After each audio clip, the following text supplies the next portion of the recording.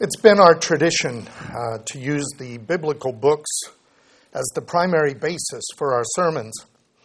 On occasion, we use the lectionary readings, pulling from various biblical texts, and during the holy days, we address themes of the holy days. And for much of our history, as I'd go through a book and we'd go through it verse by verse, at the end of the book series, I would do a subject series, then return again to a book series.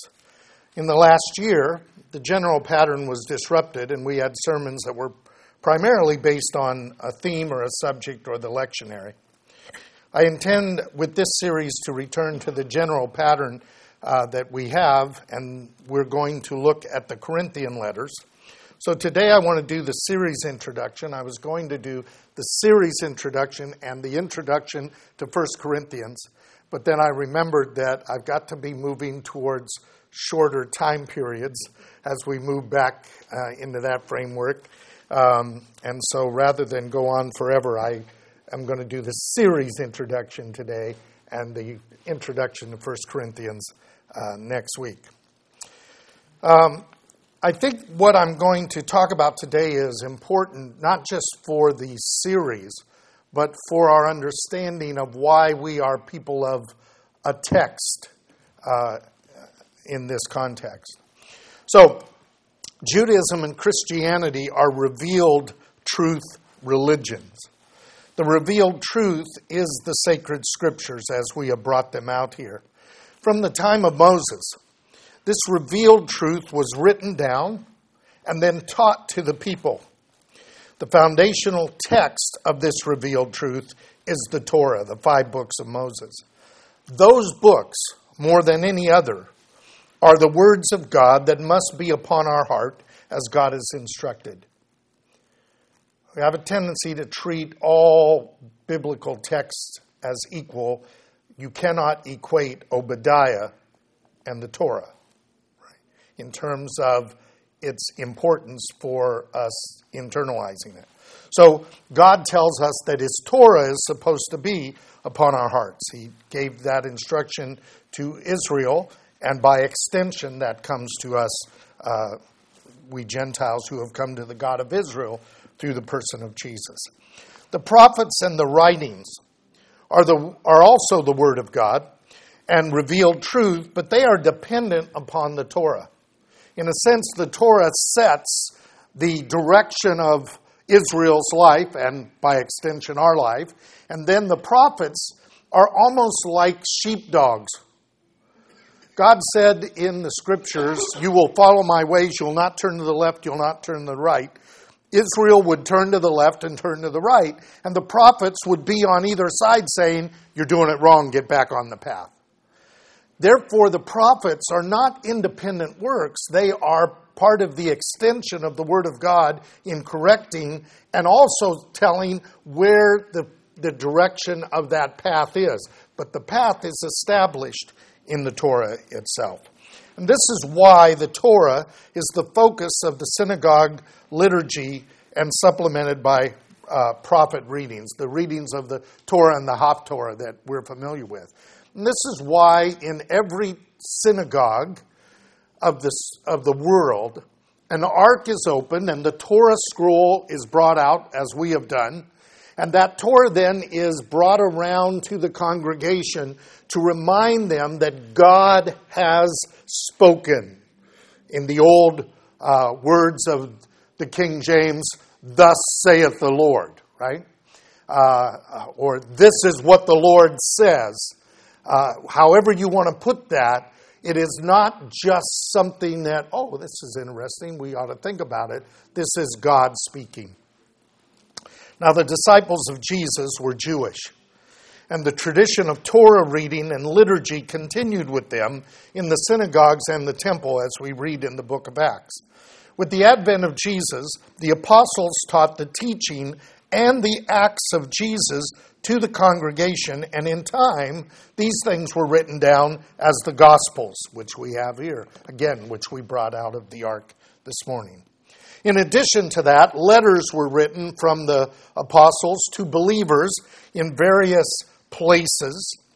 And soon the reading of the Gospels and the reading of the epistles join the reading of the prophets and the Torah.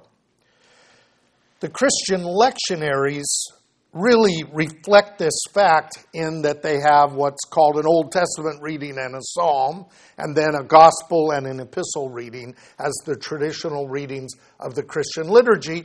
And it is traditional in the church to bring the gospels by parade into the sanctuary at the beginning of the service and remove them as they go out. Now, we do it a little different because of our ark, but the idea is that both of these faiths are based on the Word of God, and the Word of God is, in a sense, paraded around to remind the people that God has spoken, that we're not walking in darkness or in our own speculation, but we are standing on the sure foundation of the Word of God. So, for Judaism and Christianity, these books are the Word of God, and they are not mere traditions of men or ideas of religious geniuses, as liberal theologians and liberal scholars might think. They are holy writings, Scripture, and with the illumination of God's Spirit in the community of God's people, an important difference, not the Holy Spirit in me, so that I can interpret the Bible and go my way, but the Holy Spirit in us, in the community, so that we can understand the purpose and the words of God and walk together in community. So we gather into local communities of believers to read and understand God's revelation to us. I believe that the big divide in the world today is not between people who believe in God and don't believe in God. I don't believe that the big divide is over those who are the haves and the have-nots. There are divisions in those areas. But the big division in the world today is those who believe that these texts are from God and those who believe that these texts, while valuable, come from men. That divide, I think, is the critical divide. So I want us to look at some passages that begin quickly to establish that among believers in the early church, the 8 o'clock service, the early church, that they were focused on these texts as the foundation, the tether point, if you will, of their connection to God. Clearly, we're connected to God by His Spirit. But it's easy to confuse the Spirit with other things, as we will see in the Corinthian letter. The Scriptures are that sure and certain physical, visible foundation for us, and that's why both the synagogue liturgy and the church liturgy are focused on the liturgy of the Word. In 2 Peter chapter 3,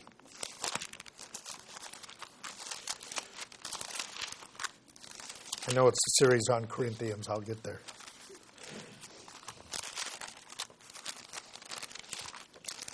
2 Peter chapter 3, verse 13, Peter has been talking about the world that was before the flood and the world that is, and now he's talking about the world that will be. And he says in verse 13, according to his promise, we are looking for new heavens and a new earth in which righteousness dwells. Our focus is not on this earth and this heaven. We're in this world, but we're not of this world. And our focus should not be on making this world perfect, though we are to repair the world as we go along. But our goal ultimately is to get through this life into the life to come. Therefore, beloved, since you look for these things, be diligent to be found by Him in peace, spotless and blameless. Now, spotless and blameless are Torah texts. You can see that all biblical texts are based on the Torah text. To be blameless goes back to God saying to Abraham, walk before me blameless. Okay? And what are the sacrifices? They are to be spotless. So these are biblical words being used here. Regard the patience of the Lord as salvation. The history of that is that why isn't God doing something? God's waiting for all that he is bringing to himself. And that ultimate salvation includes some who still are yet to be saved. So we're waiting, just like you wait sometimes at dinner for someone who's not there yet, somebody who's not quite ready to eat, and you wait, that waiting, come on, I'm hungry, I want to do this now, it's great, it smells good.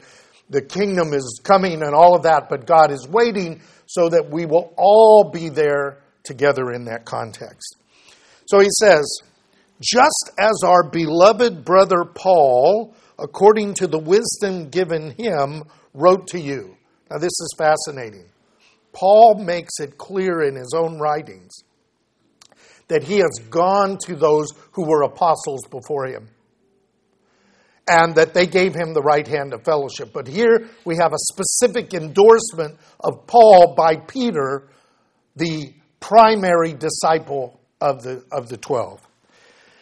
As also in all his letters, speaking in them of these things, in which are some things hard to understand, which the untaught and the unstable distort, as they do also the rest of the Scriptures to their own destruction. Yet, therefore, beloved, know this beforehand, be on your guard, so that you will not be carried away by the error of unprincipled men and fall from your own steadfastness, but grow in grace and in knowledge of our Lord and Savior Jesus Christ. To him be the glory both now and to the day of eternity. Amen. Now, Peter is saying to us that Paul's writings, though difficult to understand, are part of the rest of Scripture. They don't replace Torah. They're based on Torah. If you read into Paul anything that violates the Torah, you are reading Paul wrong. And boy, do a lot of people read Paul wrong. And Peter says that. There are things in there hard to understand. Seems like he's getting rid of the Torah, he's getting rid of the other things, and now we have a new theology. No. He's giving us an understanding of the things to come, and in there are things that are difficult to understand, which those who are unlearned, those who don't have a Torah foundation, who don't have a prophet foundation, who don't fully understand the gospel, or who are unstable. There are a lot of those people. Those are not people who used to be in a stable but no longer are. These are people who go one way, then the other way, then they're this is the new idea, now this is the new idea. No, I discovered this. Oh, there's a secret thing that I found. All that kind of stuff. The ignorant, unlearned, doesn't mean they're stupid. They just don't know. And those who can't seem to learn because they're ever learning and never able to come to a knowledge of the truth. They struggle these things to their own destruction. We don't want to do that. So he says, be careful that you don't do that. And by the way, there are also unprincipled men who will manipulate the Scriptures to manipulate you. But your job is to grow in grace and in knowledge, learning the things that the Scriptures teach us. And so Peter commends to us Paul's writings, including the letters to the Corinthians, as part of what we should gather together and read. We're not just doing this because it's traditional. There is an important message here for us to know in context and apply it to our lives. I want you to turn with me to 1 Thessalonians.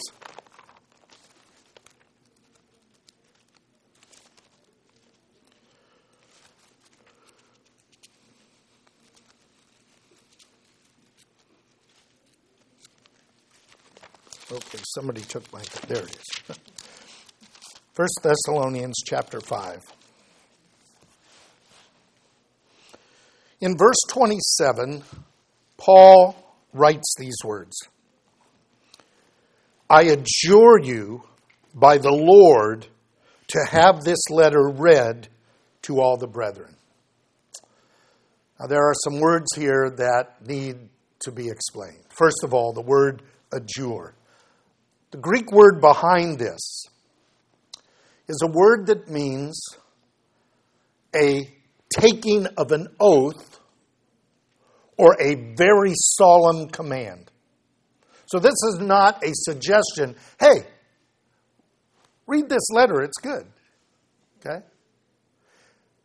Paul is saying, I am formally commanding you as if under an oath of the Lord to make sure that the brethren have read this letter, that you read it to them.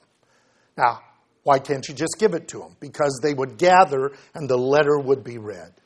Can you imagine being in Corinth, gathering to worship the Lord, going through the traditional adapted synagogue service that's part of the diaspora and now this new emerging group of Gentiles, and they say, we have a letter from Paul, the founder of this congregation. People would want to know what it had to say.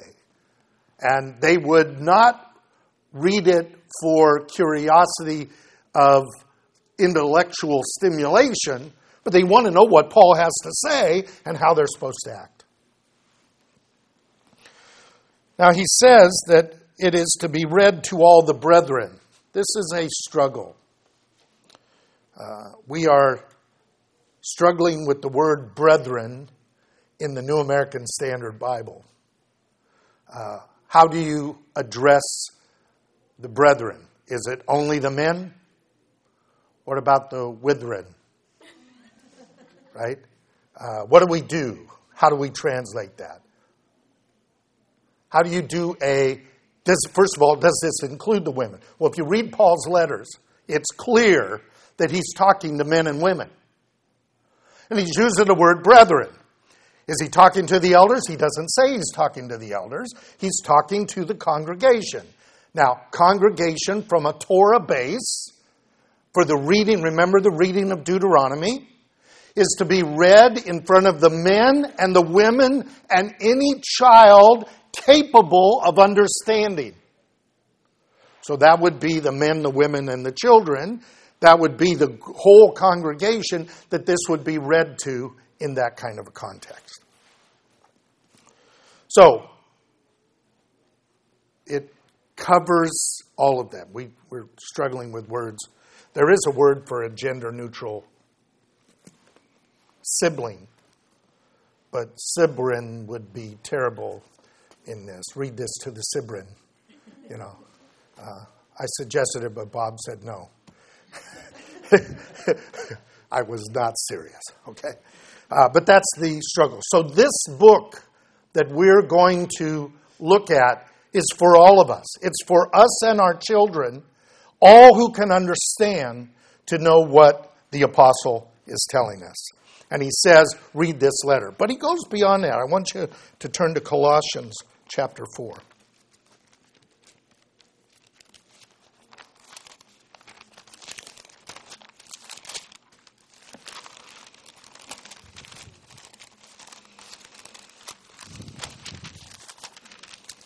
In Colossians chapter 4, verse 16, Paul says, when this letter is read among you, doesn't say if this letter is read among you, when this letter is read among you, have it also read in the church of the Laodiceans. And you, for your part, read my letter from Laodicea. Now, a lot of discussion over what that letter is. It is commonly believed that the Ephesian letter is the letter that Paul is referring to. Regardless of that point, what Paul's saying is, if I wrote a letter to you, and this congregation gets a letter, I want you to read each other's letters. In other words, Paul's not going to write the same thing to each church. He's going to write some things in the context of each church, but they're valuable even though you're not the specific church being read. That's important for us. We're neither Corinth, nor if it's the letter to the Laodiceans or coming from Laodicea, we're not them either. But the letters have value for us to read as well. This pattern becomes the basis for adding the epistles to the reading of the Gospels and the adding to the Torah and the half-Torah readings as we do to this day. So now let's look at 1 Corinthians chapter 1.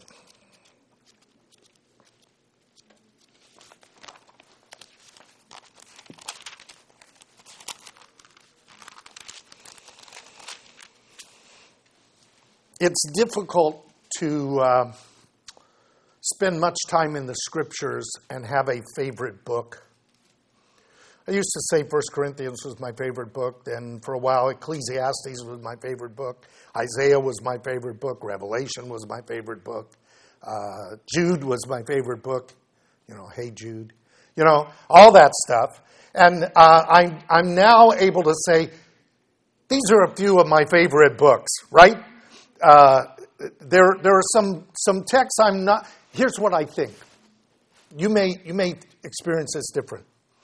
The more I'm familiar with a biblical text, the more it becomes my favorite. In other words, I suspect at some point, if the Lord would grant me long enough life and some time to spend more time studying, that I would end up saying, this is my favorite book, right? The whole text of all the books.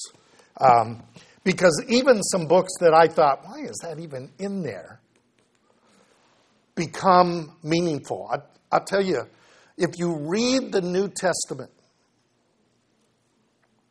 there are certain books in the Torah and in the prophets and in the wisdom literature that if you don't know those books fairly well, you won't know what's being talked about in the New Testament.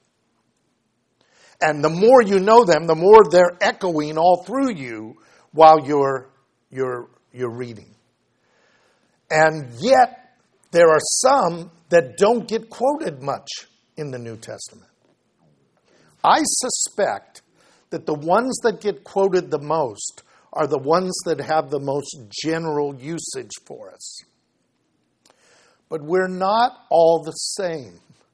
And there are times, and there are moments, and there are places where your walk with God in your household or in your individual life is in need of something much more specific than those general texts. And at that point, Philemon, Obadiah, Micah, Jonah, one of those texts becomes important.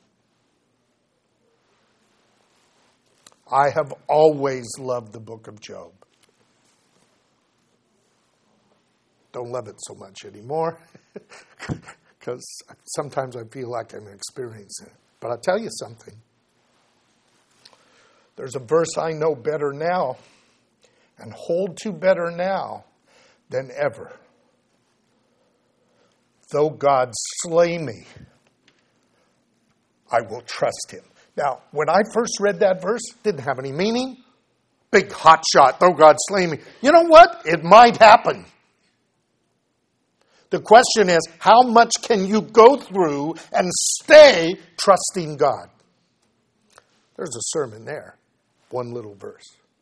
So there's an enormous amount that we need to get out of these texts, and particularly out of Corinthians. So 1 Corinthians chapter 1, verses 1 through 3. Paul, called as an apostle of Jesus Christ by the will of God, and Sosthenes, our brother. To the church of God which is at Corinth, to those who have been sanctified, made holy in Christ Jesus, holy ones, saints by calling, with all who in every place call on the name of our Lord Jesus Christ, their Lord and ours. Grace to you and peace from God our Father and the Lord Jesus Christ. There's probably 5 to 10 sermons right in there if you look at those words and you look at those contexts and you look at what's being talked about. A God who calls people to himself, who sanctifies them, and who gives them grace and peace is the foundation of what this text is going to talk about.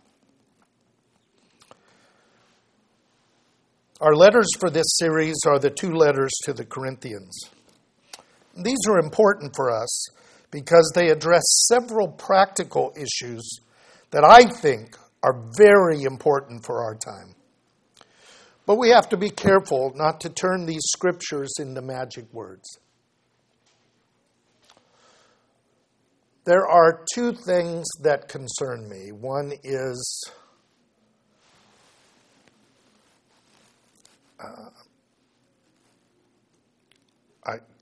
I have 2 examples. I've talked about them before. The fortune cookie approach to Bible reading. You guys have all eaten at a Chinese restaurant. You break open the fortune cookie, and there's a word on there, and maybe it tells you something. But there's usually a saying. You're about to pay a bill or something like that, right? Don't order the fish. It's a little late for that, right? Whatever is in it. We have a tendency as Christians to do that with biblical texts. Just a little verse pulled out of a book and now made to have its own context. The apostles do quote verses when they write. But their assumption is that you know the context. And they're using it in that way. Which helps with the context of what they're saying. And so it's important that we know the foundation and the background of that. And so as you're reading through 1 Corinthians for this series, and a good tool for you would be the side column reference of the NASB, because the margin notes are incredibly helpful in tying you back to Torah and prophet verses that those are connected to. Not everything is obviously quoted. Some are just allusions. And so that could be helpful. If you have a cross-reference system, that you should go back and look and see what is the apostle talking about. So, we don't want to turn these into magic words. This is not about taking a few verses that say something the way we want to say it out of context and applying it to our life. So I want to talk the rest of the time I've got today about interpretation of the Scriptures. Then we're going to introduce the book and its setting next week, and then we'll go verse by verse through it. I want to give you a basic way of interpreting the Bible. Now, this is not standard hermeneutics in a hermeneutics class at a seminary or a college. I think those are valuable, but they're really talking about some principles of interpretation that are important. I'll talk about those as we go through the series, but I want to talk about the big cut of how the Bible should be interpreted. This is something that your children need to know and you need to be reinforced to, because our tendency is to do our own Bible study and to go to a commentary and let somebody tell us what the text says. That is not the way to study the Bible. First of all, Judaism believes that the primary way to study the Bible is with somebody. And with somebody, a study partner, and then guided by someone who knows the text better, so that if you come to a wrong conclusion, you can be corrected. In other words, Bible study is communal. And it involves 3 things: text, tradition, and community. I want to talk about each of those. First of all, the text. We need to know what the text actually says, and to do this, we have to come as close as we can to the actual text.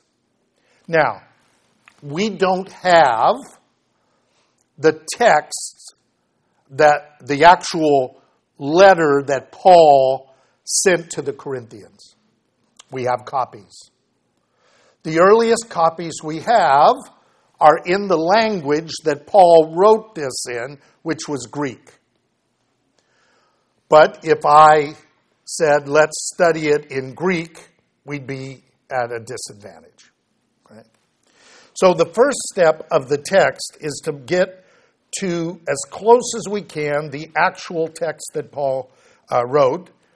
And then, that Koine Greek of the first century, we need to understand the meanings of the words as they're used in their context. And that must be established first.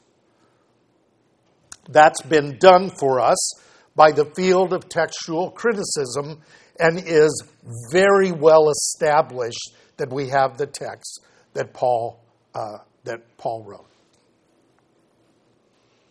And we have a good understanding of the language at that time. This is important because you and I live in a time, postmodern, where Bible study is a bunch of people sit around and say, what does this verse mean to you? Well, this verse means to me lollipop. Ooh, that's very nice. Ooh, that's deep. That's meaningful. And then the next person, what does that verse mean to you? It means that God's going to give me a new job. Ooh, yeah, amen to that, right? In other words, we take what we want the words to mean and we just project that onto them. What's important is what was Paul saying to those Corinthians at that time. We have to start with that foundational meaning. And that's going to be an important part of what we do. At some point then, that text with that understanding has to be translated into a language that you and I can communicate in, which in this case is English. Not my first language. My first language is profanity, which I learned from my dad, but I have to speak in English here, so we're going to do English. So the translators of the Bibles that we have worked very hard with different methodologies to try to get the text as close to that Greek and the context of the use of the words as possible. And in terms of some textual variability, I think that without doubt, a very safe place to be is this New American Standard text that we use. It's why it's the official text for our liturgy and for our study, because I trust the men who have worked on that. I trust the intent of that, and I believe that it gives us a good starting point for the text. So we begin with the text, and where we need to, I will refer to the Greek, and in some cases, I may refer to the Hebrew behind the Greek, because the New Testament writings are still within that biblical worldview where the categories are from the Hebrew rather than from the Greek. So I will give you that. Now, the second part, once we understand the text as it was intended by those to whom it was, or for those for whom it was directly written, we have to look at the traditions. There are people who have struggled with this text from the beginning of its passing around from congregation to congregation. In general, the biblical texts have been worked through, looked at, studied, contemplated, examined by the rabbis and the sages in Judaism and by the church fathers and the reformers in Christianity. And they were a lot closer to these texts than we were in time, and they gave their lives trying to understand the meaning of those texts. So it's important for us to listen to the conversation that they've had about the text. Now, in the case of the Corinthian letters, we don't have much from the rabbis and sages because the canon, what books were accepted as scripture and not, are different between Judaism and Christianity. Not that the rabbis and the sages didn't talk about these things, but there's less material there. We have an enormous amount of material from the church fathers and the reformers with regard to an understanding of these texts. That is the conversation of the community past that is important for us to keep in mind. This gives us an understanding of how those who walked this life before us understood the text and how they used the text to guide their lives in other circumstances than we may find ourselves. So text, then tradition, and finally community. We also have pastors, scholars, and elders of the church today who continue to study these things, trying to understand them and apply them to the struggles of the faith in this present generation. The original recipients of these letters lived in a time and a place in some ways far removed from us, and yet there are commonalities and similarities which allow us to benefit from the text, and that's the intent of our study.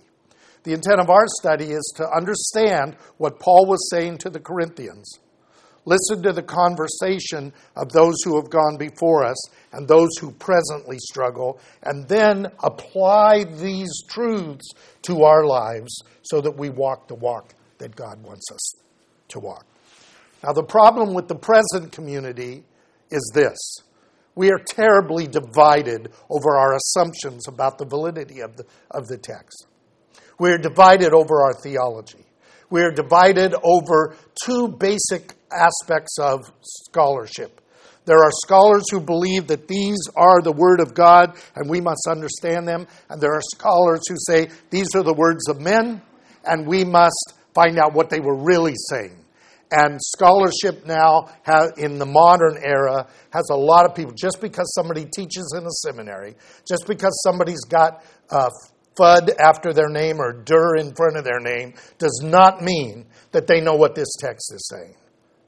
Okay? So we've got to be careful as we wade through that. There are unprincipled men, there are people who are ignorant, and there are people who are unstable, and a lot of them are professors and pastors and that kind of thing. So we've got to be careful about that. So our goal will be to look at these texts first through the eyes as if we were sitting in Corinth and the letter arrived. And what does it say to that community?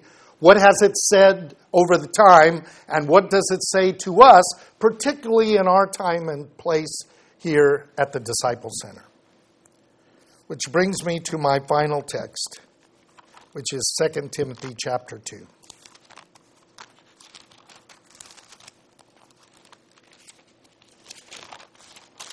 I knew I couldn't talk about all this stuff and then start the letter, so I thought it'd be easier to do this first. 2 Timothy chapter 2, verse 14. Now, the context of this passage is that Paul is telling Timothy about this life, and in his immediate context, he's talking about what he's just said, that if we died with him, we will live with him. If we endure with him, we will reign with him. If we deny him, he will deny us. But he says, remind them of these things, verse 14, and solemnly charge them in the presence of God. Interesting. When will you charge them? When they gather. This should be a Bible study for us as we go through Corinthians. Not a bunch of sermons that I preach and you hold up signs. It's a 10, it's a 3, it's a 2. This should be a conversation. Okay? But we're not to wrangle about words which is useless and leads to the ruin of the hearers. This is really important.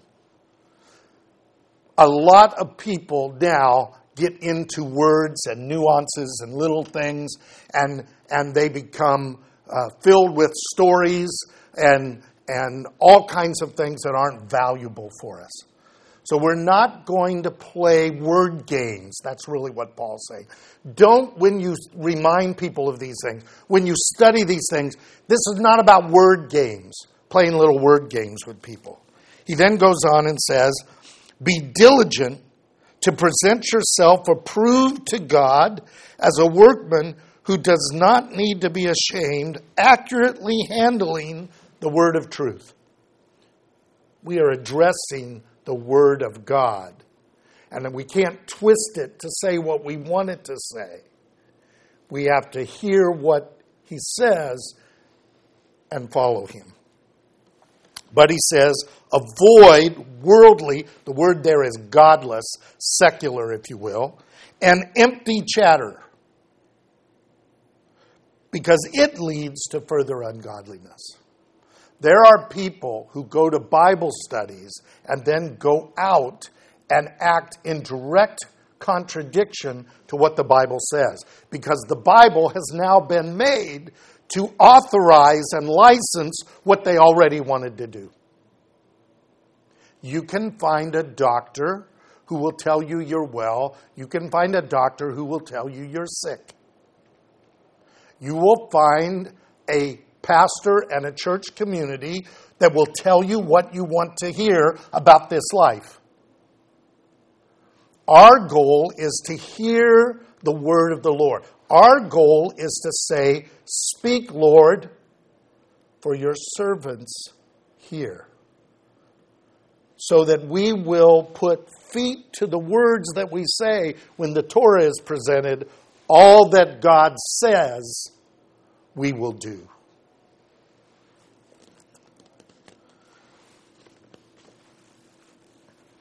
We are handling the word of truth. We're instructed by the apostle to be careful about the word games and to avoid this empty chatter. We are not seeking a wow factor or verbal entertainment with clever speech. And Paul will talk about that. I didn't come to you with clever speech and enticing words. I don't want your faith in the words of men, but in the power of God. That's right from Corinthians. So, we are seeking the message given to us by God so that we may be approved in the way that we interpret and the way we act upon the Word of God. So I'm going to ask you over the next several weeks as we do this to be reading the book of Corinthians. Keep familiarizing yourself with that. Look at the cross references and look at context for that in the Older Testament quotes and illustrations. We want us to allow these texts to have their own integrity and context, and then we want to apply them into our life appropriately. We don't want to play the I see your verse and raise you to. We don't want to play the I have a verse that God gave me.